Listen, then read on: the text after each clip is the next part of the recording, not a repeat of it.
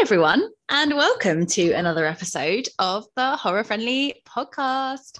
I am Katie, and I am joined again. I'm trying to do it differently this time by my two companions, Charlie Amigos. and Chantelle. Hello, both of you. Hey. Hola. We've been downgraded from friends to companions. Yeah, you're next to be acquaintances. Yeah. We're such a pain in the arse. You're like, no, you're just the acquaintance now. How are you both? Good, thanks. How are you? Good. I don't know why I put my thumbs up then, because no one can see this. No one can see that. I did thumbs up. I'm good. Good. What have you guys been up to? London. Ah, yes, London. Yeah. You've been going around all the 28 days later landmarks? No. Actually, saying that, no, I did go to Westminster Bridge. So technically, yes. I also went through Tottenham Court Road a few times. So a bit of American Werewolf. I guess I did. Yeah, because I went to Leicester Square. I was literally right by Leicester Square for like a fair few days. So you know what? There's me saying no. Yes, I did. I went to lots of landmarks. You've changed your answer. I'm just going back on myself now. I'm actually thinking about it. What have you guys been up to? Got COVID. Sorry, actually. Okay, I'm. What have I been up to? Work. I've been trying to find more Halloween shit. I finally got all my Halloween shit out. So yeah. I say I've been trying to find more. I'm probably not going to get any more, but I like looking. Well, so on my lunch break, I've been going to Tesco's, but there isn't really much out in there. So yeah, that's about it for me. Saying that, you did come around mine last night to obviously watch this week's film, and we did end up watching a few YouTube videos of Halloween hauls. We did. That was fun. Yeah, it was great. We should definitely plop along. Do that more often, Bibby. Yeah, Bibby. Tel can come along as well, obviously. Oh, thanks. When she's not coughing her guts off. Yeah. Sorry, I don't know what happened, but I was like, it felt, I must have just like inhaled dust, because all I could feel was something in my throat and I couldn't get it out. Tell. Was it a baddie? Maybe, or I just need to clean and dust my room, apparently. Or dust your throat. Dust my throat. Oi, oi. It's all good. It's all good. Have you been up to anything, Tel? I've been up to loads. Like, I think since last time I saw you guys, I've been like up to Yorkshire. I'm back. I've been... I went to see Daniel Sloss the other day. There's been loads going on, but we're back and we're here to record. So, shall we do this? Let's do this.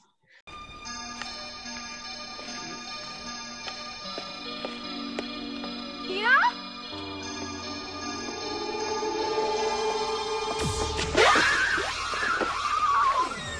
Where's your pass?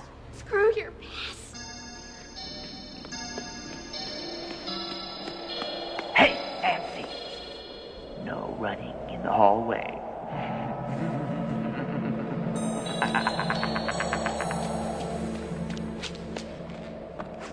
So this film does star Johnny Depp in his introducing role into the world of Hollywood. And as I'm sure you're all aware, there is an ongoing case between him and his ex-wife, Amber Heard.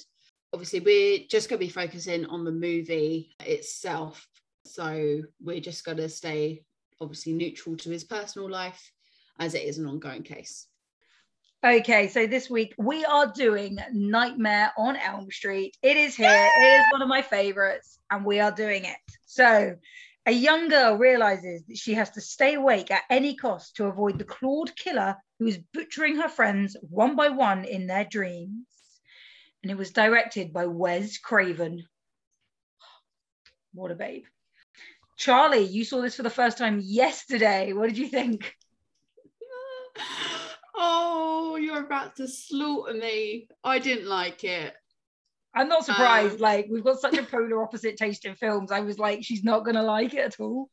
I've preferred it more to another movie that might be coming up at some point that I also watched recently, but Yeah, I mean, like, it made me jump and it made me anxious, which is obviously like great signs. And I like the gore, but like it was just very cheesy. And I'm not a cheesy film kind of person unless it's like Piranha style cheesy, if you know what I mean. So it's all or nothing. Yeah. Oh, Katie just shaking her head, pure disappointment, Amen. disgust. No. Would I watch it again? No. I mean, you will at some point. Yeah, I mean, it's not on my list of films to really, even like the rest of the franchise, I'm a bit like, I don't really, I've seen one now, they're all gonna be like that, so I mean, yeah. they're not. They're not. Well, Spoiler alert, they're not. oh, okay. Well, it'll be interesting to see how they reinvent it, because for me that was just probably like an hour and a half of my life. I'm not really going to get back again. At least it was only an hour and a half. Yeah, Katie, true. what about you? Yeah, I mean, this film, what can I say? Yeah, no, I love this film. Yeah, it's great.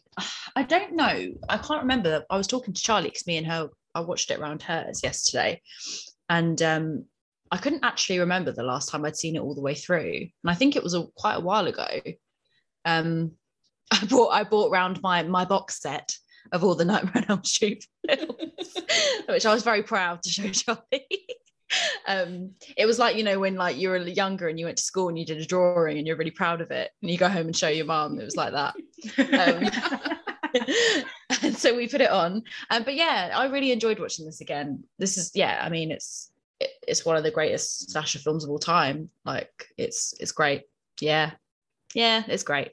Chantelle, what about you? Come on, spill the beans. I mean, there's nothing to say. Like, well, what can I not say? Like, it's one of my favorites. It's iconic. I think the reason, obviously, even nowadays, people know who Freddy Kruger is because it's iconic. It's like, you know, peak 80s slashers. There are so many scenes, and I was watching it again and literally just kept like underlining parts where I like, that's an iconic scene. That's an iconic scene. Like, you will have seen them, either people would have tried to replicate them in other movies as like to pay homage or whatever. You'll still know those scenes even if you've never seen the films. And I generally think Freddy Krueger is one of the scariest monsters, and I think he's one of the scariest concepts because you can't not sleep. So I just find that fascinating. I will admit, watching it again, I can't remember what the last time I watched this all the way through. I think because every time you and me watch it, Katie, we're normally drunk and fall asleep. We never make it to the end. I will admit the acting isn't the best, but it's like an 80s classic, so like it just wasn't back then. And I don't even know if it was like the actors, but every time they scream the sound is off because like it just wasn't as high tech. But I still kind of love that because it's like nostalgic, and it's like it's supposed to be a bit, it's not supposed to be perfect, it's not HD, it's not Blu-ray like we have nowadays, it's supposed to be a bit naff. So I still love it, even if like I can admit that one or two moments I was like, you didn't mean that line. I still love it. It's funny that you say, Tell, about like the iconic scenes, because every time something came up yesterday, Katie's face was like pure joy and just like, oh my god, that's news in Scream, oh my god, that's news here, oh my god, that's news there, that's a reference. And I'm just sitting there just like, okay, cool, Katie, like I'm just trying to get through this scene. Like Charlie next to me having like an anxiety attack. I stood up a few times, which means that I was panicking a little bit. I'm not sure what over, but even if you've seen like The Simpsons Halloween where they did this, like, do you know what I mean? They take those scenes. I'm sure they have done one. I'm sure I'm not making that up. Rick and Morty did one. Yeah, where it's just like, it's everyone knows what it's referencing, everyone knows the song, everyone knows. I mean, we'll get to the scenes where we're just like, come on, you have to have like that moment, that picture, that image. Yeah, I mean, we'll come up to it. There was only one which I thought I knew what was coming, but it wasn't actually what happened. So yeah, we'll come up to it in a bit anyway, I guess. I hope. So we do start the film in a dream. we see our character Tina, who we learn her name a bit later, but Tina is running around in a white dress. She wakes up screaming, and there's rips down the dress, so from what was happening in the dream has actually happened in real life.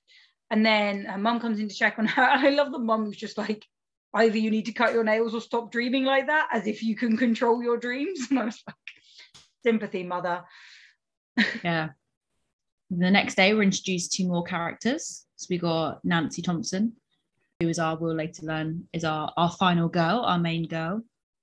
And we've got Nancy's boyfriend, Glenn, played by Johnny Depp. See, the funny thing is, I've heard two stories of how Johnny Depp got this role. One of them was that he was dating someone at the time who was friends with Nicolas Cage, so managed to get him an acting role. And another story was that when Wes Craven saw his headshot, he was like, oh, he looks like kind of punky and that, and put it to one side. But then his daughter came in and was like, oh, he's hot, he's tasty. And so Wes Craven was like, oh, I don't know what teenage girls like, but obviously it's this, so hired him. Yeah, that's the story I heard. That's the story that Katie told me. Yeah. I'm just going to go with that one. Charlie, were you just getting your own mini podcast last night of Katie being like, did you know this? Literally. It's like me launching Lord of the Rings, but it was just Katie just giving me all this trivia, like bam, bam, bam. I love it. But I also love, because we meet Rod, who's Tina's boyfriend, or on and off. I love Hot this Rod. line. Hot Rod. He's not. But I love this line where it's just like, I woke up from a nightmare. I woke up with a boner with your name on it. How can you fit 4 letters on your dick? And I was just like, you are a legend. I love you, Tina. Like, that wasn't the exact wording, but what a babe. Tell you love a comeback when like it's your favorite. There's nothing better than a bit of wit. It's great. Tell loves a comeback in a horror film. Yeah. Oh yeah. But Tina starts to realize that Nancy'd also had a bad dream, so they're getting a bit suspicious of what all these linked dreams mean. Yeah, I think that's like the first time we hear about them having similar dreams. So it's like the first sort of like hint we get that maybe something is connected. And also in the dream, like we do sort of see Freddy Kruger, but he goes past them. Like he doesn't actually kill them, does he? Well, obviously not, but he doesn't attack them. He just obviously lets them know that he's there. And like it's very evil.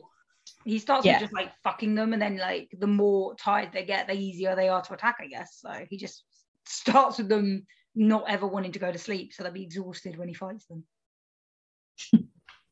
Oh, he's got a plan. That's how you win the fight. Tire out your competitor. He could just be like a toddler though, because like toddlers like wear you out to fuck. And like, are you comparing your daughter to Freddy Krueger? Yes, I am. Oh, can we dress her up as a mini Freddy Krueger for Halloween? she's already told me and Katie that she's going as a superhero. Ah, damn. Yeah. But if you were listening later in the film, I don't think Freddy Krueger would want to be a toddler, since he doesn't really seem to like kids. No, that's true. No, he does like kids, but just in the wrong way. No, he just kills them. He's a paedophile. Not in this one. So in the original script, he was going to be a child molester, but then a bunch of child molestation cases happened in the area. So they decided to change the story because they didn't want to look like they were just using real life horrible cases to like make a film and make some money. So they changed it to he's a murderer. I've obviously researched the wrong movie. I was saying the new one, he's a molester, which adds a whole darker level to him. But that was like a tribute to the original script. But there's a scene coming up later where like I thought that was like maybe the case, because like his tongue. There could be maybe some sort of connotations of it, especially now they're a bit grown up.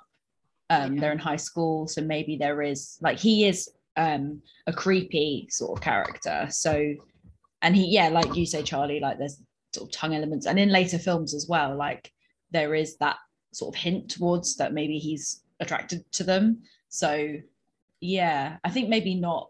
Yeah, maybe in the present day of the film, maybe he is a bit creepy towards them. Yeah. Okay. Yeah. But we have our first horror movie sleepover, which always ends well, obviously, with the parents out of the house and all the teenagers in one. Hey. Although, again, it's the typical way that, like, Tina goes upstairs with Rod to have sex. And then Glenn and Nancy stay downstairs, and Nancy won't have sex because she's like, no, we're here for Tina. And I just love that, like, Johnny Depp's character's listening and he's just like, oh, morality sucks. Like, he hates the good guy now. But typically the ones that didn't have sex get to live a little bit longer. So that's true. They're the rules of a horror film. You've got to stay virgin. I mean, I don't know if Nancy was a virgin, but she at least didn't get laid that night. So he bought her an extra night. Yeah, I quite like that it's not kind of like massively hinted that she's a virgin, because that's a bit more refreshing. It's kind of like in Cabin in the Woods, where she's the nearest thing to a final girl, but she's not like too, it's not that sort of stereotype final girl as it usually is. But then we have one of our first, I would call, iconic scenes where they're sleeping, and I've written Tina hears stoned against the... Oh, no, it is Tina hears stoned against the window, and then she goes and checks and starts walking around, and Nancy is asleep in bed, and she's, like, holding the crucifix, but then the wall behind her starts to... Oh, yeah, that's cool. Yeah, the crucifix falls down, doesn't it? And I was like, oh, is he, like, getting rid of the crucifix? Like, a bit like what we had in Conjuring, like, flips them all around and so it doesn't protect them. And I was thinking, oh, maybe he's, like, fucking it off out the wall so that he can attack them. And then obviously, like, you see him come through. It was just a bit weird. I really didn't like the effects here. It was really shit. It was the 80s. They did the best they could. But that picture's used on, like, posters and stuff, so that picture's seen quite a lot. Yeah, I do find it weird with the crucifix that, like, he wants to get rid of it, or that they keep picking it up, because in the nursery rhyme, it's 5, 6, grab your crucifix, but there's no actual reference to it in the film of whether the crucifix would help or not. Yeah, because I said to Katie, as soon as, like, the thing came down, I was like, well, that crucifix has got something to do with it then. And then Katie was like, actually forgot about it. Yeah. Literally, it's just a one scene wonder. Yeah, so yeah. And then Freddy and his stupid long arms chase Tina and cut off his own fingers. Yeah. I was a bit disappointed that that's kind of like it's really fun to, like, me, and I guess fun to fans, but for, like, someone that's maybe watching it, like, it's not speaking for you, Charlie, but, like, for the first time, and you see the long arm, like, the shit SFX, it's not, I was thinking in my head, oh, this isn't a great first impression of Freddy Kruger, but, like, I know to me, like, it makes up for it in the film, but I was a bit disappointed with that first sort of scene of him. So for me, like, I pointed it out to you, Kate. I was like, why the fuck has he got long hands? And I was thinking Slender Man in my head. Like, that's the first thing that came to mind. I was just like, what is going on? Like, I thought he just has, like, a creepy hand or something, like the knives or whatever it is coming out of it. But I think the point is, because he's in your dream, you can dream anything. So the point is, he can be anything, he can do anything, and it is slightly crap effects because it's the 80s, so I kind of forgive them for that. And again, for you, absolutely, and me, it's like charming, whereas for Charlie, she's like, what the fuck is happening? Yeah, like, yeah, didn't get it. It was like this and that. You just, because people can't see me, so again, I'm just making arm actions. No, I get what you're saying as well, because, like, until I know what you're saying, because at that point, I think in that particular scene with Tina, he was doing loads of stuff, and it was kind of like it was almost showing you in that 2-minute scene loads of stuff all the stuff that he could do. So it, like, set up the viewer to know in the future, what he was capable of, sort of thing. So, like you say, it's a dream. So you know, Tina's dream, obviously he does have, like, gangly arms, whatever. Never out of reach, I guess. maybe she really likes group hugs, and that was, like, a way of somehow incorporating that into her dream. I think you're reaching a bit far, but we'll allow it. I mean, there is a lot of things wrong with this scene. Like, I'm no pun intended. Straight up, like, it was shit. Great. Yet again, I'm just gonna fucking rip this film into shreds. I'm really sorry. I expected But, nothing less. As a first-time viewer, like, what the fuck? No, basically. That was my first impression of proper Freddy Kruger. The first time we properly saw him. What about him cutting off his fingers? Yeah, no, what the fuck? Like, and I was expecting his fingers to like maybe grow back. That I could understand, but way like it splurts out. I like whatever that it is, because it's not proper blood either. No, it's dream blood. I know, but I was thinking like, because if it showed him like growing back his fingers, because it's like self-inflicted or something, at least then it's like a bit more make-believe like this in your dream, whereas like it's not enough your fingers to be like, oh look, like, yeah, no, wasn't a fan. However, there was the next scene. I remember you saying to me that you actually really like this scene. So when Tina is being wrestled by Freddy Krueger, obviously she's the only one that can see it under the covers. It's crazy, isn't it? It's like fucking messy, exorcism style. Literally. Because I was like, oh, is it like a ghost? Like, is Freddy Krueger a ghost? And obviously then we see the boyfriend wake up, get out of bed, and then we see like the claws over her stomach. And then obviously she starts gashing out blood everywhere. And then like getting dragged up across the walls. I was like, oh my God, like maybe he's a ghost. Like that's the only thing I was like, oh, this is quite cool. See, this is the thing, because I guess he is a ghost because he's dead, but instead of coming back to fight like a normal paranormal sort of entity, he's come back in their dreams, which is even more fucked up. Yeah. But I was like, oh fuck. I like that she fights back. I like that she tried to pull his face, or did pull his face off, but inevitably he does hack her to bits and drag her across the room until she dies. So yeah. I really like this scene, actually. I really like it. It's one of the best, I think, because you also see it from Rod, who's also in the bed with her. He obviously gets out and is like, what the fuck? And he's in the corner, and the camera has like, it's sort of on his sort of like his view, his point of view of seeing it. I really like the camera work there, and like if you can just sort of in the corner see him screaming and then it all going on at the same time. I thought that was really cool.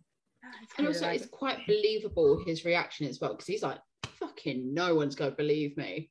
Yeah, leg out the window, and then obviously that wakes up the other two, and yeah, and they don't believe him. No, funny enough, there's blood everywhere. Your mate's slotted on the middle of the bed. No, and we find out as well that Nancy's dad's the copper, and that he follows her to school the next morning because Rod comes and finds her, and then he gets arrested, and Nancy is pissed at her dad. But why is she going to school? Like, I know the mum questioned it, but like, why in all these films with America are they like, oh no, I'm going to school the next day? Like, fucking stay home. Well, this is what I was saying. Like, she got taken to the police station, obviously, for questioning. And like her mum and her dad were just like, what were you doing there? And it was just like, look, mate, she's just witnessed a mate's dead body and fucking blood and carrot all up the wall. Like, side note, I will say, Nancy's dad is played by John Saxon, who is, well, I've mentioned him in From Dusk Till Dawn because he was in that, and he was also in Black Christmas, and a couple of other Nightmare on Elm Street films as well. So he died recently, but yeah, he's a little horror icon that's been in these films. So as Wes Craven, as like a full horror fan, I think he was probably quite stoked to have him involved in it. So that was a cool little nod to horror films there. That's cool, I like that. And then I kind of like the next bit because Nancy's in her lesson and she falls asleep. So we've all been there. But yeah, she thinks she sees Tina in the hallway getting dragged around in the body bag, and then ends up in the boiler room because, you know, every school has a boiler room you can just wander into. Like, I have no idea where our boiler was in our school. She runs into that girl as well with the stripy jumper, but obviously it ends up being Freddy Krueger, but like you're not really sure. You're like, is it just like a little nod to Freddy Krueger? Like, is it just a random girl? And then obviously you find out when she starts speaking it's Freddy Krueger. But it's like, what? But this is what I like about it, is like you're never sure who's awake and who's asleep, and it's so like smooth between the transitions. that it does kind of disorientate you. So when you're watching it, Yeah. you're like, wait, which bit are they awake for? Which bit are they dreaming? And yeah, but she does she burns her arm to wake herself up, which I thought was quite smart actually. I don't think I would have thought of that. I would have just cried. No, because she starts screaming at him like, you're not here or something, and I was like, yeah, I know, I wouldn't have done that. I'd just been like, fuck, another nightmare. Yeah, exactly. I wouldn't have done anything. I would have been like, well, I'll wake up soon, so it's fine. Someone in because I thought the teacher was going to wake her up, because that's what normally happens when you fall asleep at school. But obviously that didn't happen. So she's probably like lashing out in like at the back of a class. Like no one thought to like, you all right, mate? Like, you good? Like, I don't know if she was thrashing at that point, because like as we said, like Kruger doesn't really attack them straight away. He kind of builds up to it. So like she wasn't fighting him at that time. She just knew she had to wake up, so she burnt herself. Well, maybe they were distracted because the woman that plays the teacher is. Sorry, I'm just doing this again. Do it. not again. I'm so annoying, man. Lynn Love Shay.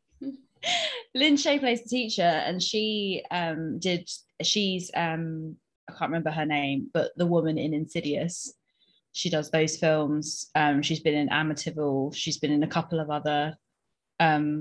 She's been in a Ouija, Wes Craven's New Nightmare, The Grudge. She's again another horror icon. Cute Katie screaming at the TV. Oh my god, she's in Insidious. Like, that's it. Like horror icons everywhere from this film. They brought so many people to the screen. And I didn't actually realise before that she was in this. It's only the first time I'd actually noticed that she was in this one before. So that was a nice surprise. Yeah, I think it was. And then she tells the teacher she's going to fuck off home and it's okay. She's okay. She's going to walk home. I think that's a thing in America where like seniors can just walk themselves home and like they don't have to call their parents or anything. I don't really know. I guess it's like the equivalent of our college, and like, I used to walk out of college. We went through this in our Piranha episode, Tal. Yeah, exactly. Senior year so like, is 16. Wait, what? They're seniors at 16? Yeah. Surely they're 18. Because that's our college. Well, one of them drives. Which you can drive in America. You can drive from 14 in America.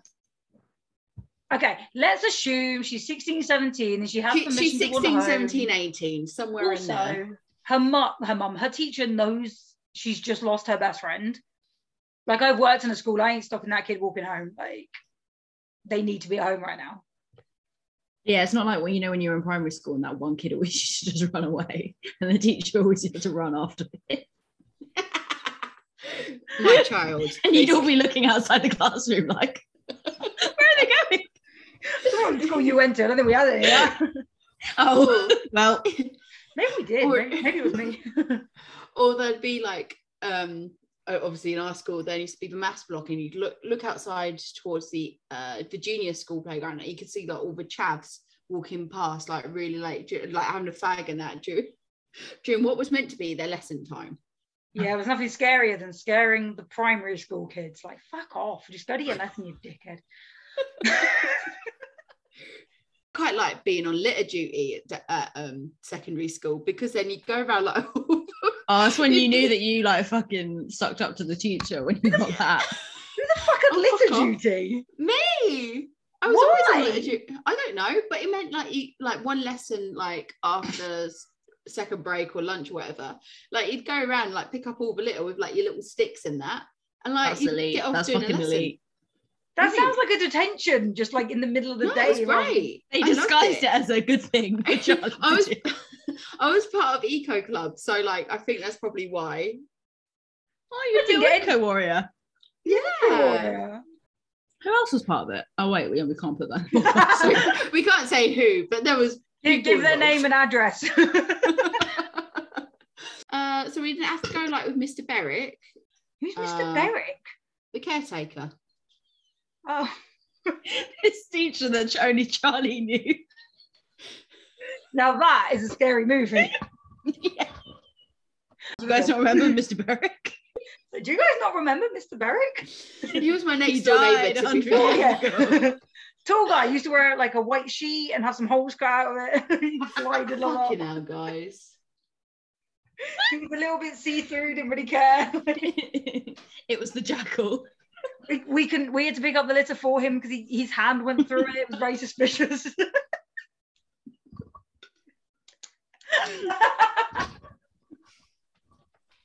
She's not happy. She's fuming. She's fuming because we forgot Mr. Barrick and he was an angel. Or a ghost, I'm not sure. Slight tangent here, but anywho. So yeah, she walks out the school and she notices the burn mark on her arm from the dream.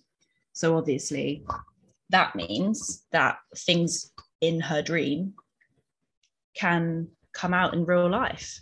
So Nancy actually goes to see Rod at the police station because Nancy's dad, as we said earlier, had Rod arrested for the murder of Tina. Basically, so then Rod talks about what happened to Tina and what he saw, and she wants to believe him, you can tell. And she does start to believe him because obviously she's just had that dream, so she's starting to think something's not right. And yeah, so then he talks about his own nightmares, and it probably brings her back to what like Tina was saying before about her nightmares and Nancy's nightmares, so it all starts to kind of like link a little bit. So yeah, so then Nancy starts to think that Freddy Kruger, although she doesn't know it's Freddy Kruger at this point, but Freddy Kruger is the one that's doing these things that killed Tina. So yeah, shit's going down. Spooky. And then the next iconic bit is Nancy in the bath, which I would say it's really iconic. I'm actually trying to find now if it's where that scene has been referenced in other films that Charlie you might know, but it's just that where the hand comes up through the middle. And yeah, I think any film, I can't even think of an example off the top of my head, but where you see like a girl with her legs open, that's all I think is like Kruger's hand is going to come through the middle. I hadn't actually seen this before or knew that was coming. I mean, I could sort of work it out when like she was obviously falling asleep and her legs wide open, but I hadn't actually seen the actual OG reference for it before. But he gets interrupted because Mummy knocks on the door, make sure that Nancy isn't falling asleep in there, and then she's like, no, I won't, and like 3 seconds later falls asleep, but then gets pulled under the water. But it's like a lake-sized water all of a sudden. It's like swimming pool, and she's trying to like pull herself out of the bath. Like again, I kind of love how it's so fluid between excuse the pump of water, but it's so fluid between like dream state and like awake state. I just think it's like that makes it so much scarier that it's like it happens. Yeah, that is cool actually. You see her head come up above the bath, and then like all below is just complete dream state. Yeah, it's weird. What I can understand here was obviously she comes up gasping for air and like tapping around, like obviously trying to get attention. But is she awake then or is she asleep? Because obviously her mum hears her and comes in, but she's out of the it just wasn't very sort of fluid enough for me to really like know whether she was in a dream or not, which I guess is good, but it just was a bit too confusing. Well, I think it's like her mum then comes in and she's in a towel and she's like, oh, I'm okay, I just slipped. And I kept thinking, like, why are you not just telling your mum? Like, why are you not telling? Like, I know it's so hard as well because at the moment they just think they're like really, like they're realistic, scary dreams. But it's like, tell someone. It doesn't help when her mum's like so fucking extra as well, like with everything she does. She's so dramatic. Yeah, fancy and just like floats around the house. she's a strange character, isn't she? Yeah, we don't know that she's an alcoholic at this point, do we?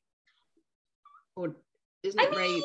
There's a few vodka bottles going around in this film. Yeah, I don't think it's like it's hinted at just yet, not as much as they like go full ham with it sort of towards the end of the film, but right now, yeah, you don't really know, I don't think. Yeah, she's just a bit ditzy at the moment. A bit of a shit mum, basically. Yeah. So shit, she doesn't even notice that Johnny Depp keeps sneaking in the bedroom window every night. But I love when Nancy then looks in the mirror and she's like, oh, I look so old, I look like 20. And it's like, fuck you, right? Although, was she greying? Or was that the light? She was, wasn't she? Yeah, I think it's out of no sleep and stress, and yeah, that can happen. Yeah, she in did real have life. it. So I like that little touch. You can go grey overnight, just to let you know. I mean, I've had grey hair since I was 8, so. But yeah, just obviously.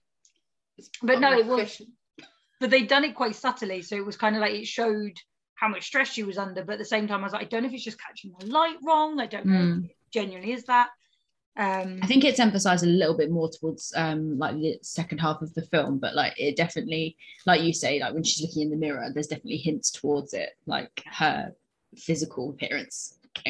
Like her eyes are going like worse. slightly blacker as well, and like her Yeah. skin's looking quite drained. And I think her mum even picks up on the hair bit at some point. I think it's after the sleep clinic that also we'll go up to, but she just mentioned, oh my god, your hair. So Glenn sneaks into Nancy's room, and he starts to sit on the bed, and Nancy's like, bitch, please get the fuck off my bed. I'm sorry, who's kicking teenage Johnny Depp out of their bed? Like, are you kidding me? I was talking about this with Katie when it came on. I was like, it's like when you go around a boy's house for like the first time, and like you sit right on the edge of their bed, like all politely up in their room, knowing full well what's going to happen at some point. And then they're like, oh, you can sit on the bed, and you're like, oh no, it's okay, despite the fact that you're really uncomfortable, and like literally your bony ass is like sitting right on the edge of the mattress. And then obviously you make yourself comfortable, then Johnny Depp appears, and you're like, oh yeah, just but Nancy goes back into her dream, and she gets Glenn to keep an eye on her. But I love that, like, from within the dream, she's like, Glenn, are you still there? And then he like pops his head out. So I was like, how does that work in a dream? But I'm going with it. Because Glenn, you had one job, man. Literally, dude. But like, I guess if it's her dream and she wants him to be there, I guess she can put him there. I don't really know. But how is she watching Rod?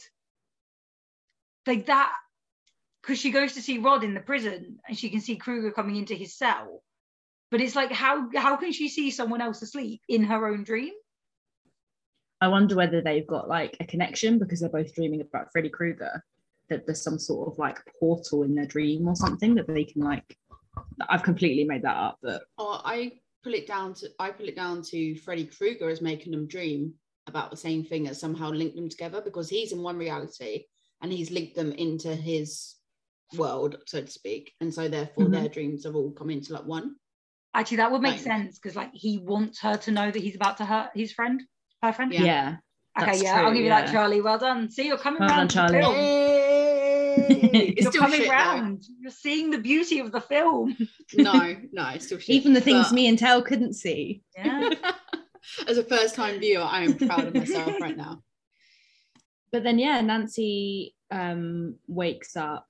I think, was it through her alarm clock? Because obviously Glenn falls asleep. The moron. Yeah.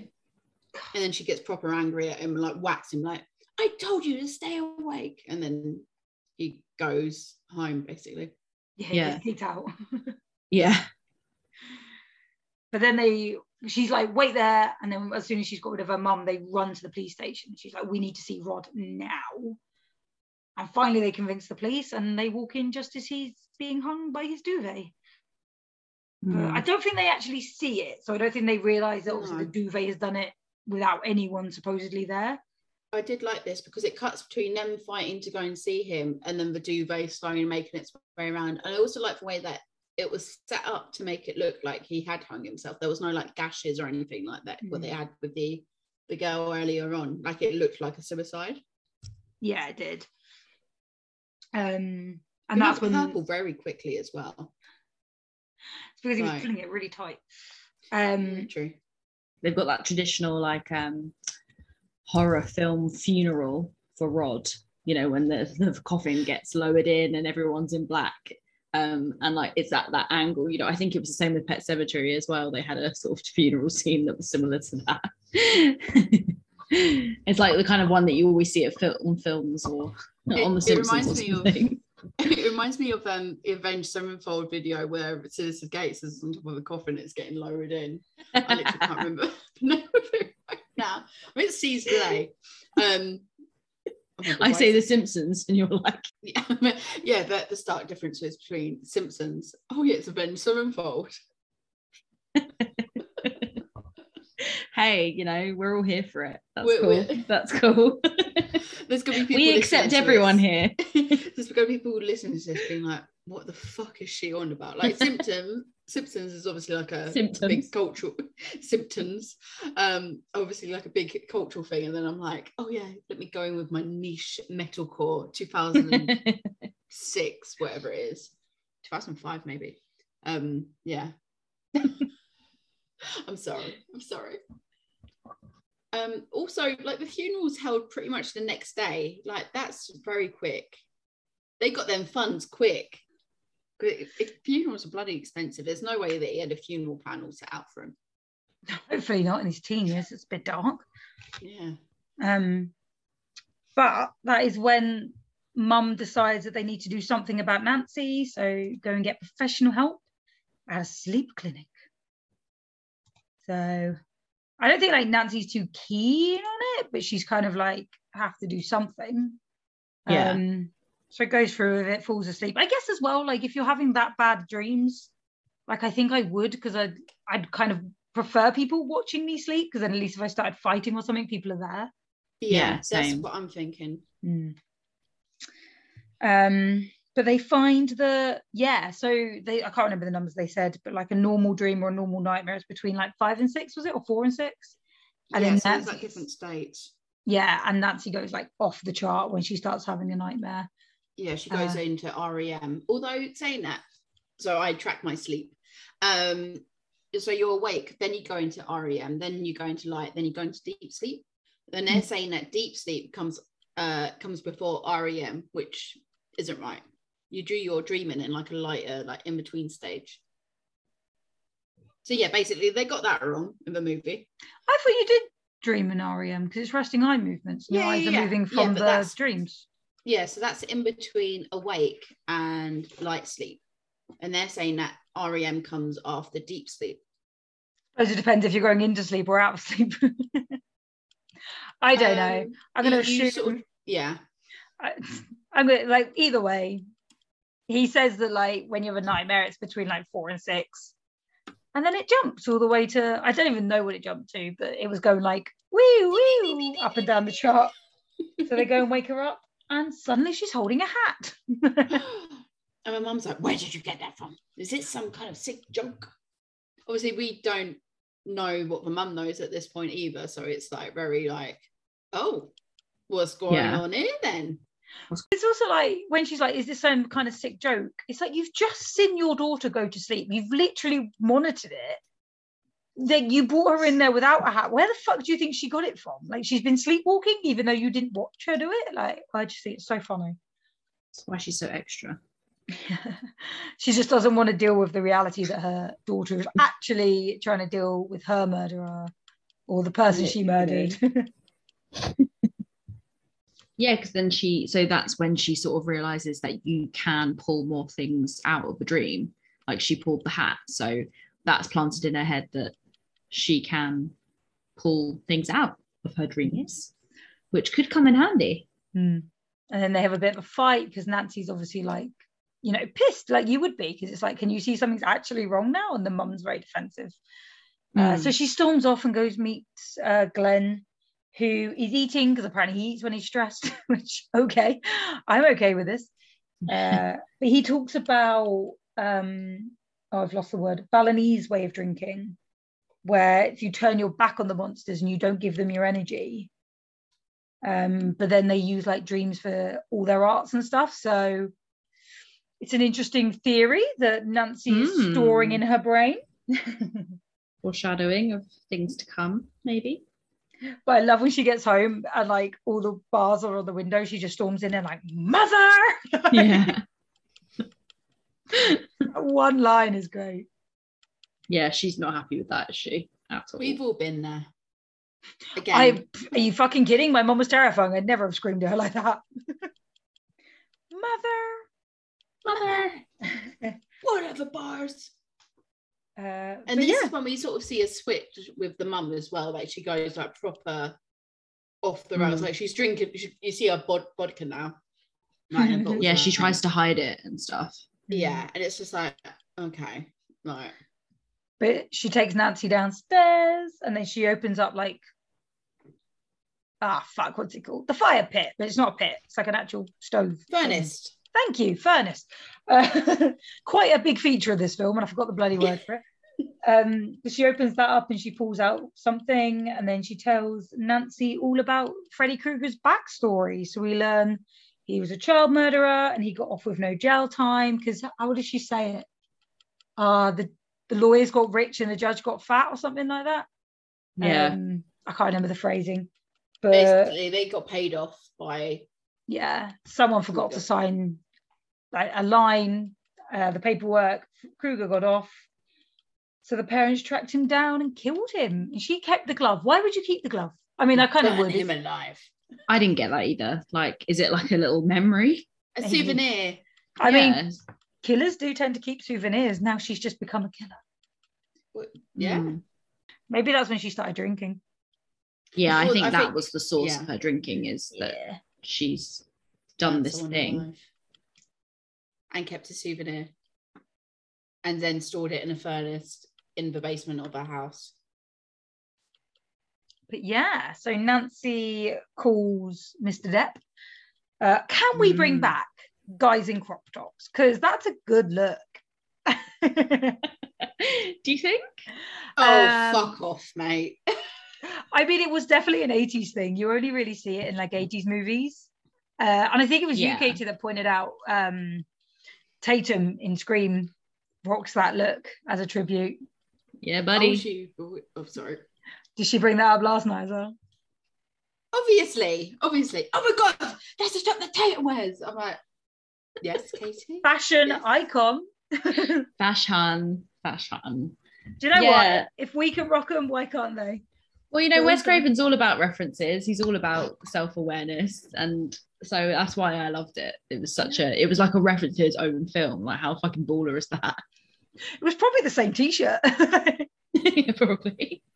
But yeah, and he's obviously like, well, your mum's clearly gone a bit protective. I don't think he used the word protective, but I can't remember the exact script with the bars. And then Nancy's like, right, at midnight, meet me on my porch. And I love that he's like, what am I supposed to bring? She's like, you're the jock. Figure it out. Bring a baseball bat. And he's like, baseball bats and boogeymen. Beautiful. And it's like, is it like the first time that he's referenced as a jock? Did we know that before? Or... I think that is because, like, was he the jock? Like, the first half of the film, he seemed pretty nerdy, and then all of a sudden he was the jock. I was like, is this because they killed Rod off? They needed someone to take his place? I was gonna say, I thought he was like more like the artsy kid. That he was like sweater vests at the beginning. Just and then like the nice boyfriend. Yeah, and then all of a sudden he's going on about Miss Nude America and crop tops. So I was thinking, like, is Nancy the popular one? But she doesn't really seem like that. No. Also, in comparison, like right at the start of the film, I was like, oh my God, he's really short. He's only 5'10", but because of that other guy, the other geezer, he's probably towering over him. I'm like, oh my God, Johnny Big Rod. Super short. Big Rod literally is big. But yeah, like it proper threw me off. I was like, oh my God, is Johnny Depp short? He's 5'10". He's not short. Not that makes a difference. So Nancy tries to ring Glenn again, and then the parents pick up and they're like, stop ringing, no. And the stepdad boyfriend, I don't really know how he's connected. He's like, you just have to be firm with these. I might actually just be the legit dad. I've just completely he's just been the like, dad, man. He's probably the dad. Let's face it, in horror films, like there's never, do you know what I mean? They're never that bothered about the parents. Like that's how the teenagers get away with everything because the parents aren't really there. So anyway, the dad is like, you just have to be firm with them, and we don't want him talking to you. And like, but I like that they kind of leave the phone off the hook because you could back then. Now you have to turn the phone off. And then Nancy gets pissed off, breaks her phone, but it magically starts ringing. And Katie, give us an impression of who's on the phone. Why? It's so good. I'm your boyfriend now, Nancy.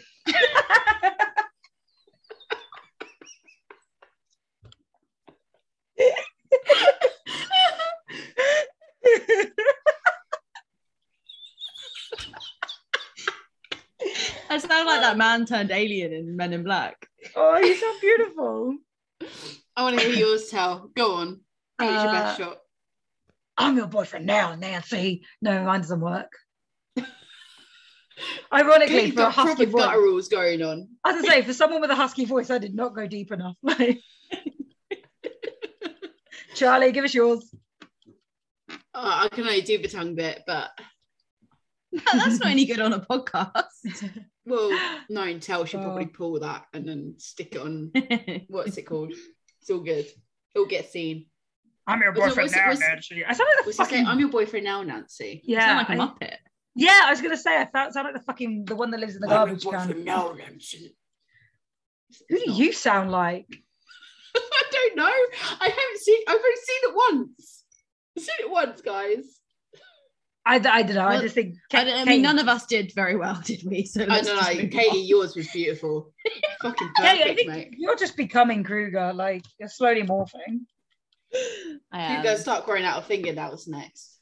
Yes. But then the tongue Get some comes through super the long arms while she's at it. Yeah, those little gangly arms. Oh, but yeah, tongue comes through the phone. Tries to lick Nancy. But yeah, and then over at Glenn's house, he's fallen asleep because apparently TV and headphones wasn't enough to keep him up. But he gets eaten by the bed, and he gets pulled into the bed very dramatically, and then fucking like it's like a water full of blood, but it's going the wrong way. It's like just fucking like chaos and amazing. Like a shoot of blood, like a water fountain. And his mum walks in, and the poor woman has to see that. Like, she just sees like a hole and then like blood splurting out the middle of it. Yeah, but it's not pleasant, like to know that's your kid. Well, you have no idea what it is. Like, she could have thought that maybe it's like, I don't know, is it waterbeds in the 80s or 90s? It could have been like a waterbed that's popped. He's like just falling into it, and then for whatever reason it's filled with like red water and just like bursting up all over the room. I mean, we know it's not, but it could have been. Not. And when one of the cops goes in, all we hear is, "You won't need a stretcher, you'll need a mop," which is like, lots of blood. So my question was, what do you think they actually saw in that room that they didn't show? Because I really like that they didn't. Obviously, they showed the blood, but then the aftermath, they didn't actually show what was in that room. So do you think his body was there?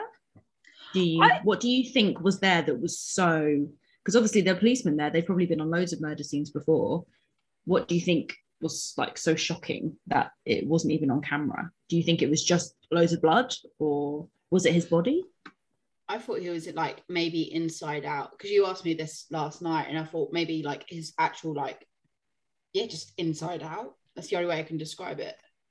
Yeah, I kind of think like it was just, he'd literally been like squeezed dry of blood, and it was just like skin splattered on the floor, although his bones would have still been a problem, but just like literally just like a skin suit left.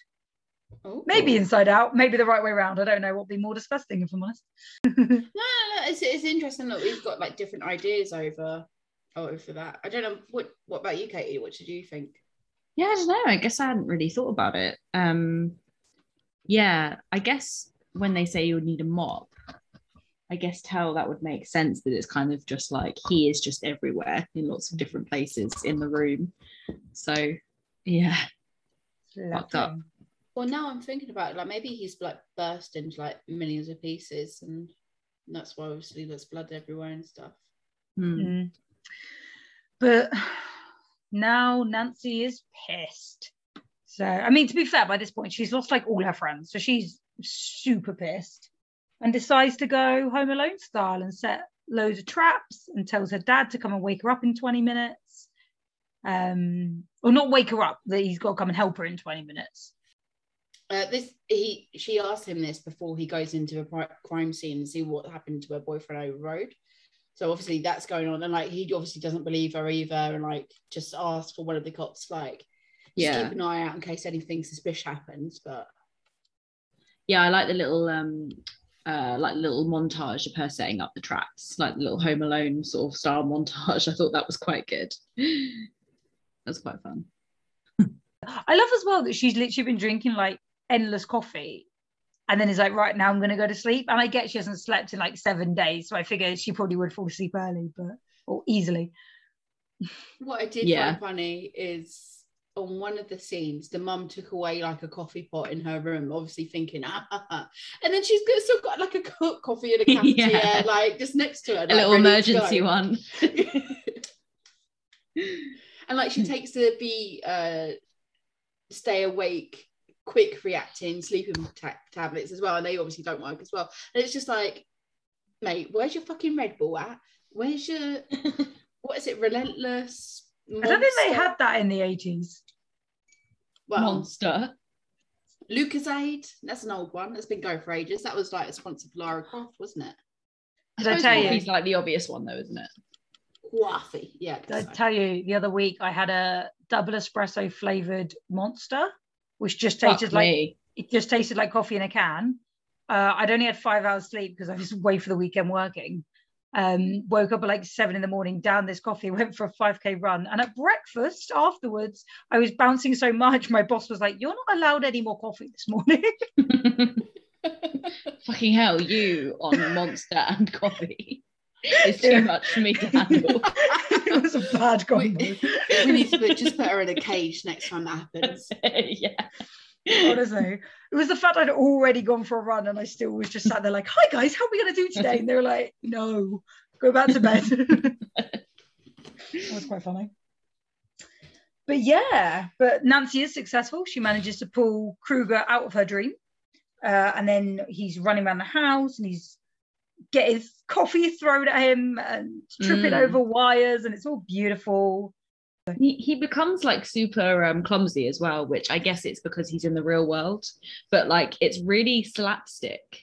Like he's really kind of like falling over stuff and he's actually getting hurt by stuff, and I thought that was a bit like weird, and then I realized, is it probably because he's in the real world, so maybe he's not as powerful.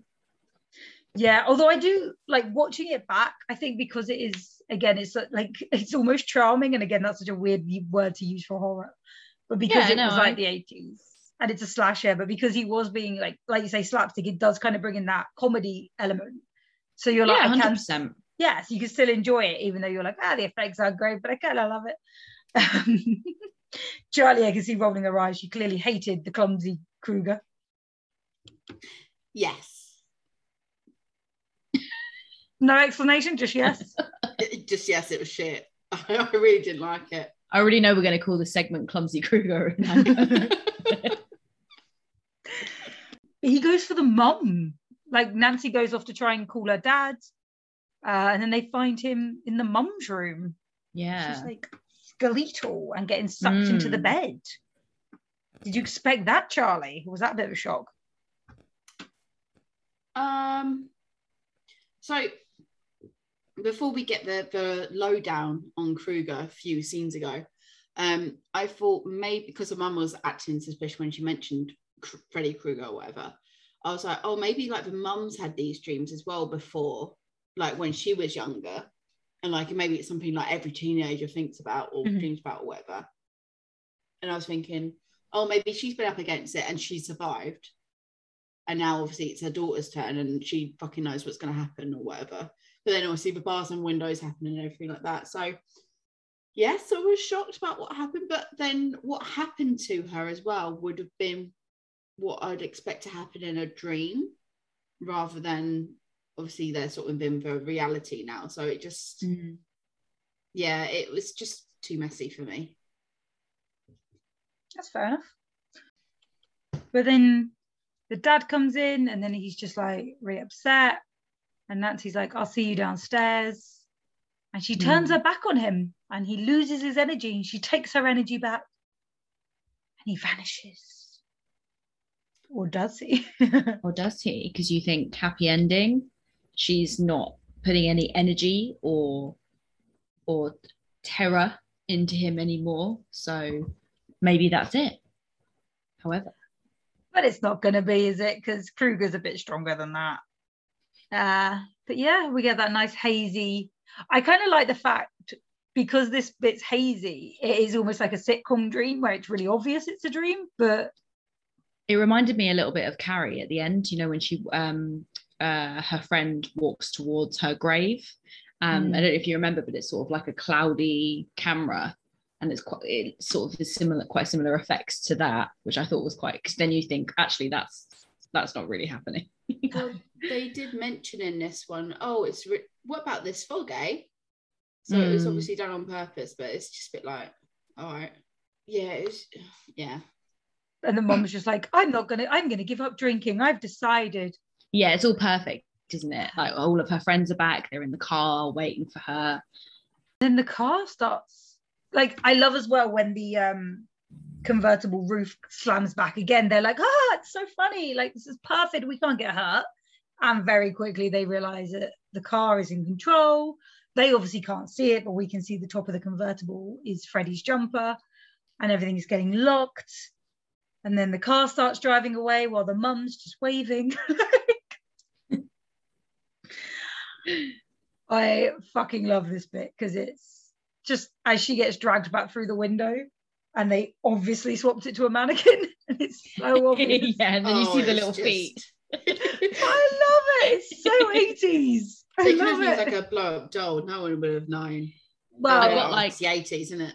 For the mannequin's feet. The doll's feet were a bit like Charlie. Every single time she jumped, her feet just went up, and it was really similar.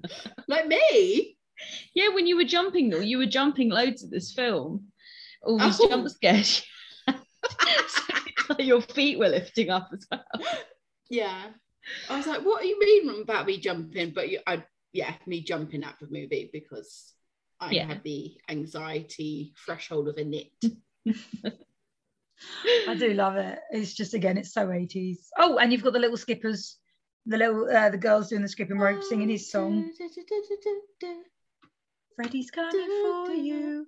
I used to think I was so cool because I had that written on my wall. Fucking hell. Did you? Fucking hell. Yeah, I'm like, up. I mean, you guys, like, my wall when I was a teenager was just like collage of posters, but one of them was like the Freddy Kruger rhyme. So I used to think I was like the shit. I remember that you were, man. I was, thanks. You used to have like it was like crime things written on your wall that you were like putting together or something. I can't remember. This is probably a really weird thing to remember, but you had like, I can't remember what it was now, but it was like crime stories that you'd like linked the human cannibals. Human cannibal stories like those over in America. You had them like written up on your wall. I thought you were gonna say, like, you know, in like a detective movie where you have like the string. I was like, it was very similar to that. I never had string. I was never trying like a ball of yarn. I was never trying to solve any crimes. No, but you had them up on your wall because you were telling me about. I have a really weird memory and I can remember absolutely random shit. I can't remember shit. But yeah, you had like little stories about like the human cannibals in That's just in America. And you were talking to me about it. It's just a little weirdo that never grew out of it. Only dive deeper in. Literally. The end. The end. So I thought I'd just touch on the franchise of Nightmare on Elm Street just a little bit. I know obviously we're covering the first film, but I guess I just wanted to sort of talk about how the franchise impacted horror and horror fans around the world, really. I mean, I would say personally, this franchise has more films in it, in the franchise as a whole, that I've liked more than maybe, let's say, Halloween, even though arguably Halloween is one of my favorite slasher films and possibly my favorite. The films in between Halloween aren't as good, in my opinion, as the films in the Nightmare franchise. I feel like there's a lot more stronger films in this franchise than there are in perhaps Friday the 13th or Halloween, because in Halloween, in the middle, there are some very questionable films. And, you know, same with Nightmare, like there are some films in there that maybe aren't as successful, but it's just, I think it's just really cool to think about Freddy Kruger as a character as well, because like, I know we mentioned it earlier, but he is, I think as there's been other sequels and films that have come along the way, he is definitely more of a light-hearted character. You know, he's on songs, he's on McDonald's adverts at the time, like people loved him. He was like an 80s icon.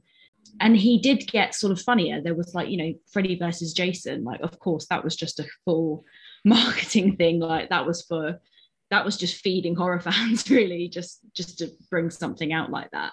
And that was very tongue-in-cheek. And he, to me, is one of the characters in a franchise that's really kind of evolved in that way.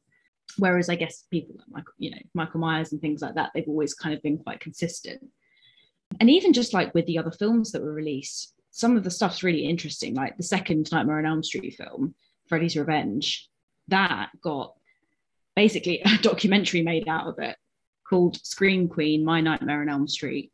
And that's actually about, I've never seen it. And anyone out there that's maybe seen it, like please DM us, because I really want to talk to someone about it, because I really want to watch it first, but I want to just know your opinion on it, because it's about the second film. It's about the main actor in it, called Mark Patton, who he's like the first non-final girl, but he is the final guy in it. And it's got a lot of homoerotic themes in this film, and there's a lot of like gay connotations. And Mark Patton was gay, but he was closeted at the time, and it caused it really affected him because there were so many themes in it, and people were wondering whether there was gay subtext in it, like on purpose. And it affected him because he was closeted, he wasn't ready to come out yet. And just something like that for such a silly film like Nightmare on Elm Street, and for that to have such a big impact, I think is really interesting. And there's a whole documentary on it. So if anyone's seen it, please let us know, because I'd really like to hear what you've got to say about it. But even just that, like, is interesting in itself, and how that affected just one actor. You know, it even put him off acting anymore. Like that was the last film he did, and he just didn't want to do that anymore, which is super sad. But so yeah, I just think as a franchise it's really interesting.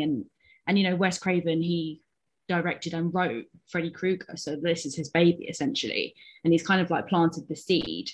And he only directed one other of the films in the franchise, so everyone else has just sort of managed to have a go at it really. You know, there's been a remake which I hated, but I'm sure people out there like. There's been spin-offs, there's been all these things that Wes Craven's created. And obviously Wes Craven is he's very high up in the horror world, he's very admired. And he also is a big fan of being self-aware in his films and satire, like we know from Scream, and a lot of references. So I think that's also what people like about Nightmare on Elm Street, because it can make fun of itself as well. You know, a lot of horror can make fun of itself, but I think specifically Nightmare on Elm Street it's a lot of fun. And yeah, you know, and also Robert Englund, the guy that plays Freddy Krueger, he's so cool about it. Like he goes to all these horror conventions, he's really accepting with all the horror fans. And you do sometimes wonder, like, you know, even when we're talking about Matthew Lillard, like he is essentially like Stu from Scream or Shaggy. And he, not that you should just accept that, but he does just take it in his stride, and he really just goes for it. And Robert Englund does the same, and Heather Langenkamp, who plays Nancy, like they're still really close, which I think is really cute. And they both just seem like absolute babes. Like anyone that I've seen at I've seen on Instagram at horror conventions have like always said nice things about them. So yeah, I just think it seems to be just a really interesting franchise, and it's something that's kind of evolved. So maybe it's not necessarily my favorite slasher film ever, but I think as a franchise, the films are a lot more stronger than maybe arguably Halloween or something like that, or Texas Chainsaw.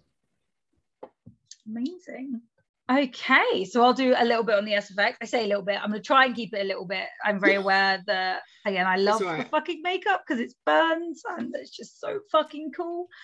So the makeup was for this one. Again, I will mention another name in a bit out, but I think that was more to do with the franchise. For this one, the makeup department listed is Catherine Fenton as a makeup artist, Ramona Fleetwood as the key hairstylist, although I feel like that was more just for Johnny Depp to like keep it foof and up.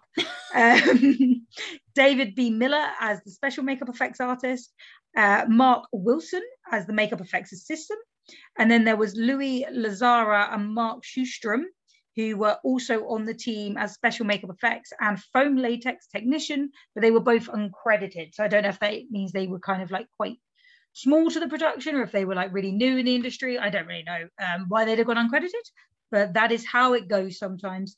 So let's start again. We've already mentioned Robert England. I say our own country. Robert England was obviously Freddy Kruger, so his makeup would have just taken hours, and it did. He had to sit in the makeup chair for 3 hours while the team applied his Freddy Kruger makeup. So according to Wes Craven, though, he wasn't the first choice for Freddy, because they were originally going to use a stuntman to obviously get through the scenes and be able to do a bit more, but then they realized they needed an actor for the part. So they brought in Freddy, and originally he was visioned a lot more gruesome, with teeth pushing through the flesh on his jaw, pus pouring from his sores, and a bit of skull showing through his head. But he was told it was impossible to convincingly make up an actor to look like this. So again, like they might have had to use like CGI and stuff, which would kind of lose the effect. And again, we said like Kruger turned up in music videos. She was so iconic, and I think that was because it was like, I wouldn't even say like simple and effective, because the burn makeup is still really impressive. But I think because they didn't go like really over the top, actually it paid off. So another thing that Robert England said was that for him, he wanted Freddy to always stand with his legs apart. And he stole it from James Cagney. And he said it was a pose that inspires and signifies like power. So it just made him look really strong. So he had this really scary makeup and then looked really strong as well. And he said people always used to comment because one of his arms was always down. And they were like, oh, it's really weird because he's got like this Freddy pose where he's always like locked on one side. And it was actually because the glove was so heavy that he was pulling his arm down. It wasn't even intentional. It was just to get through having to carry the glove, which I thought was really funny. And his favorite scene is when Freddy drags Tina across the ceiling. So this scene was actually done with a rotating room. So the other film that always comes to mind when we think of like rotating sets is Inception, which is obviously really famous for the hallway scene. But this one, yeah, so they did it. And the bit I read about the Tina scene was that actually it was really hard for the actors to kind of keep track of where they were because the room kept moving. The guy playing Rod had to just kind of like pin himself in a corner and just stay where he was because there was like nothing he could do. But the actress playing Tina was being thrown around, and it actually kind of helped with her acting because she was so disorientated. She was genuinely screaming because she was like, I don't know where I am right now. So I think that's quite effective. And then they used the same set when it came to Johnny Depp's death scene. So when he was pulled through the bed, it was the same rotating set upside down. So everything was stuck to the ceiling, and they poured, oh my God, let me get this. So they used 500 gallons of fake blood during this film, and most of that was on this scene. So obviously they had other bits with like Tina's scratches, but most of that was on this scene. And it was made by combining water with food coloring. And they poured it through the hole with the room upside down and spun it. So they poured it through the ceiling, but what they didn't poured it through the bed, but what they didn't realize was that the light on the floor, but was obviously meant to represent the ceiling, was obviously electric, and it was powered. And then they put the water through and the room spun and it threw the water everywhere, and the light started to electrocute the water. So, and then because it was like splashing a bit further than it should have, like all the crew were having to jump out of the way to like make sure they weren't hitting this water because it was now officially electrocuted. So yes, that was from a documentary called Never Sleeps Again. So yeah, that was a bit, they described it as a bit of an oops. And I was like, a bit of an oops? You could have killed the entire crew. But there we go. Safety. I know, right? Whoever did the risk assessment for this one. They would have had a field day. Yeah. And the last thing I just want to add, again, because it's wicked makeup. Like everyone's seen Kruger's makeup. It's, especially this time of year, there's going to be a lot of makeup artists giving it a go. So one thing as well, in the later films, I actually can't remember off the top of my head which one, Howard Berger, our favourite, starts coming back. He comes in to help with the makeup as well, but again, I can't remember which film that was where it started. And he actually had to start holding Robert Englund's head still to get him, because he's such a storyteller that like he'd be sat in the chair for like 3 hours and just chatting and telling stories. And he was like, no, I had to hold his head still to like actually be able to do the makeup because he was moving his head too much. I was like, that is one of my favorite things to hear about. Like, you think of Kruger as like such a scary person, but actually he's just sat in the chair having such a laugh. He's having to get told off by the makeup artist to be like, will you sit still? And I was just like, got an image of him in a headlock while he's having his makeup done. But yeah, so that is part of the reason why I love this film. It's just the makeup is so good, and it stood the test of time. Like, you still watch this film and those burns still look real. They still look legit. So much better than they look in than in the remake. But that's my personal opinion, and an opinion shared with many, many others. So Katie included. I must agree with that. Like, the remake is trash. So like, yeah, 100% agree. I think less is more. And sometimes CGI just completely ruins shit. So It really does. yeah. It's like the Hobbit 100%. movies, guys. It's like Jurassic Park. Jurassic World just isn't like as effective. Like, yeah. Oh, I love Jurassic World. But I'm not sorry. Jurassic Park would be better if we just used real dinosaurs. Is that what you're saying? No, but like there were puppets that were used in the originals, and it was like actual. Oh, the podcast and Dog's back. Sorry, guys. Okay. But yes. No, I know what you mean. I'm just teasing. Oh. Okay, now I finished rambling. Charlie, what did you think of the music? Dire is the only word that I can call this. Oh my god, you two just given me a B look. Okay, so the score was composed by Charles Bernstein, who is an American composer of film and television scores. He's a daytime Emmy Award winner and two-time Prime Emmy Award nominee. And he's also been a member or is a member of the Board of Governors of the Academy Motion Picture Arts and Sciences Music Branch. So he is up there. However, when I say, so his first film that he worked on was in 1969, and it was actually on the Oscar-winning Czechoslovakia 1968. He's done quite a few movies since, like his latest one.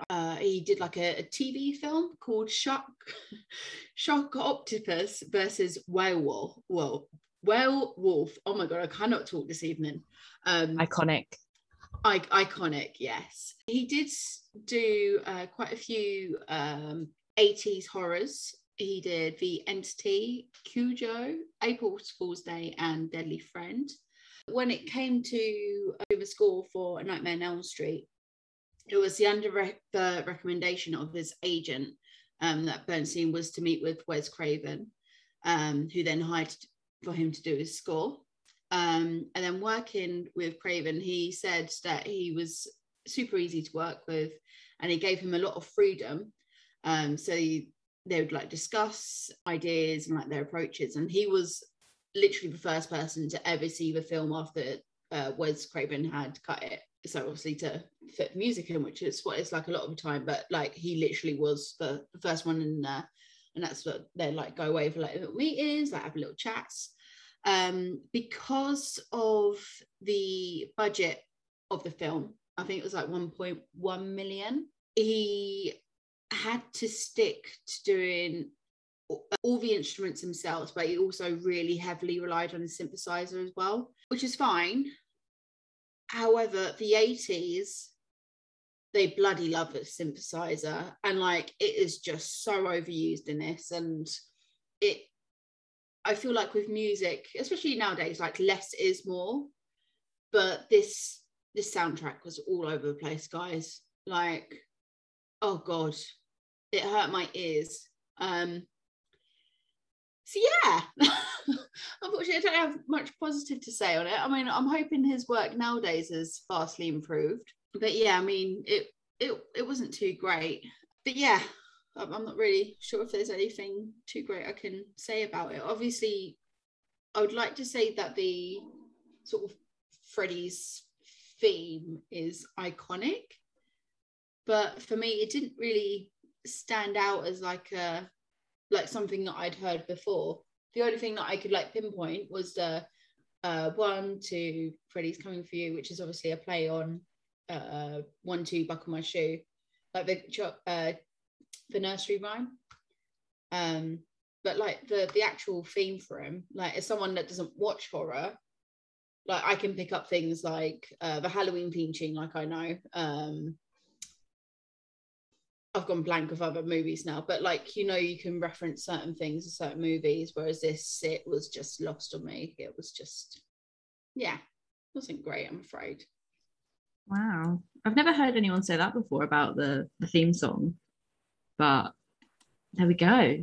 It's interesting because I think I literally, as soon as I hear it, I think I just get like memories of just watching this film, and just it's good memories. Oh, happy place. Yeah.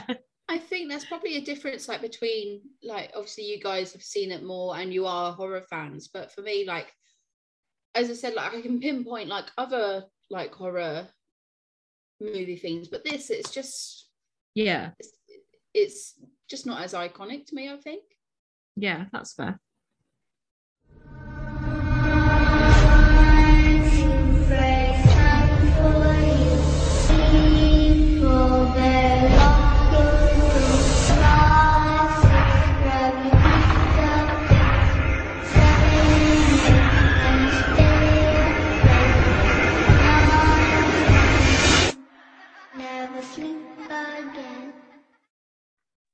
Okay, I think I can already guess our answers to this, but would we survive Freddy Kruger?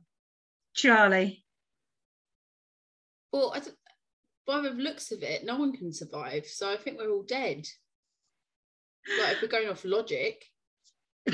We never go off logic. Go on, Katie. Well, if you bring him back out of a dream, he is a lot more clumsy. So you might be able to, I mean, I know you'd fall asleep at one point, but you might be able to get away from him for a bit if you pull him out, because he was a lot more clumsier when you pulled him out of the dream. Like, you could just literally like push him over. It was easy. He used to, you know, he was like knocking on the, like, Nancy's bedroom door locked in, when literally, like, in the first bit of the scene, he was literally walking through the prison door cell. So he's obviously weaker if you bring him out. So you could have an advantage if you brought him into real life, maybe, because he's less powerful. But can you slot him in real life, or does he just disappear? Like, how's it work, or is that going to be a spoiler for a late movie?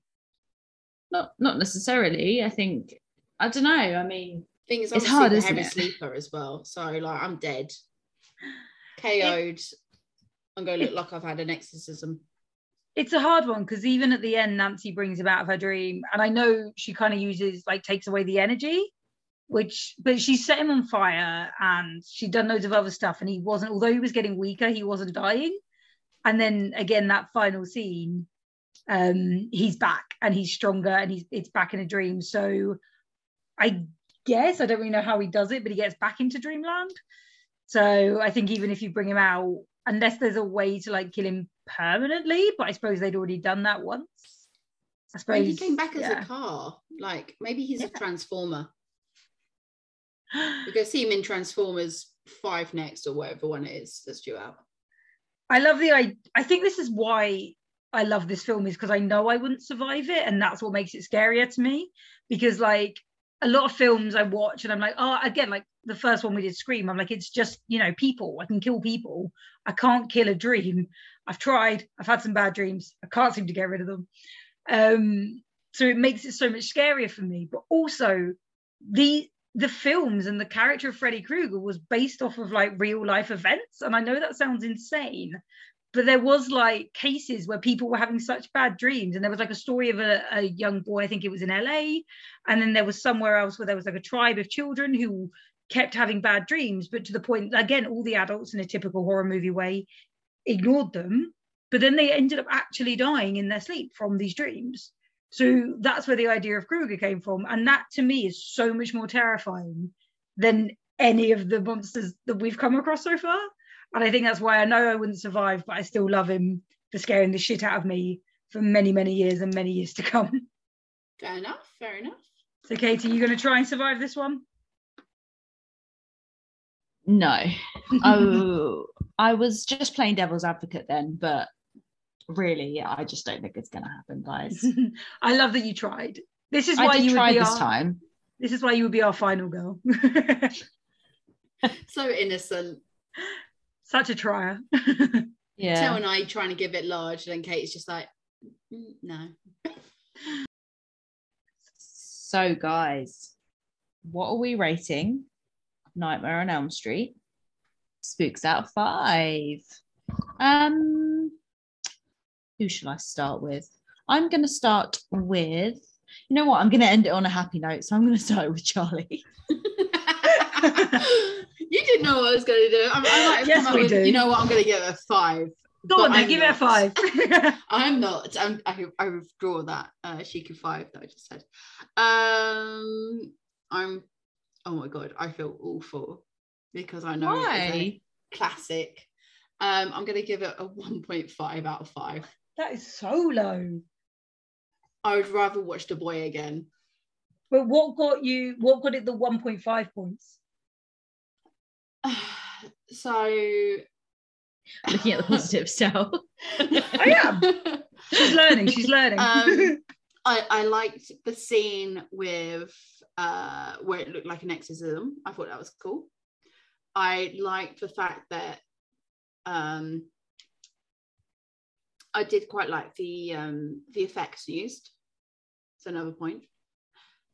Another half a point. I liked the sound design, not the score, but the sound design itself was good. So what's that? 1.5. There we go. Nice. See, and again, but we knew this was going to be a low one for you because this is everything you hate. I was going to say, I would give it another point, like a half point for Johnny Depp, but I can't really do that because his acting was not great. He's better than some of the others. He is better than some of the others, but on the whole, the acting was cringy. I don't mind his acting in this. I just hate that his character changes so drastically in the first half and second half. And I'm sorry, are you the jock or are you the nice guy? I'm really confused. Oh, how about you, Tell? Oh, 5 all the way. He's my dream boy. He's Kruger all the way. It's a classic. It's a slasher. It's iconic. The makeup's fantastic. Kruger is genuinely terrifying. Okay, the acting could use some improving, and a few effects are a bit naff, but it was the slasher. 80s. It's a slasher. It's fun. It's the 80s, and it's a film I've been watching for years, so it's got sentimental value. Sentimental is probably the wrong word, but I can't think of another word. Nostalgic value. Katie, what about you? I'm going to give it a 4.5. I don't think it's definitely one of my favorite horror franchises as a whole, as I have banged on about. But I think, as in like slasher film, it's not my favorite slasher film out there. But I completely appreciate it for what it is. Wes Craven's involved in it, so that's always going to hype up the points for me. And I think it's a really fun film and a really fun franchise. So yeah, that's my 4.5. Amazing. And that is the end of Nightmare on Elm Street, or at least the first one. There's a few more to go, but not just yet. We'll give Charlie a break. Thank you for sticking with us if you are still with us at this point, and come back in the next couple of weeks because we've got quite a few things coming around Halloween. Keep an eye on our socials to see what else we're up to. Until then, keep safe. Bye. Keep safe. Yeah. Fucking hell, you sound like Boris Johnson. Oh, fuck you. Fuck you. You don't get to say your line today. I'm muting you. Don't die! Don't die! Or fall asleep because Kruger will get you. You can't take both my... I can and I did.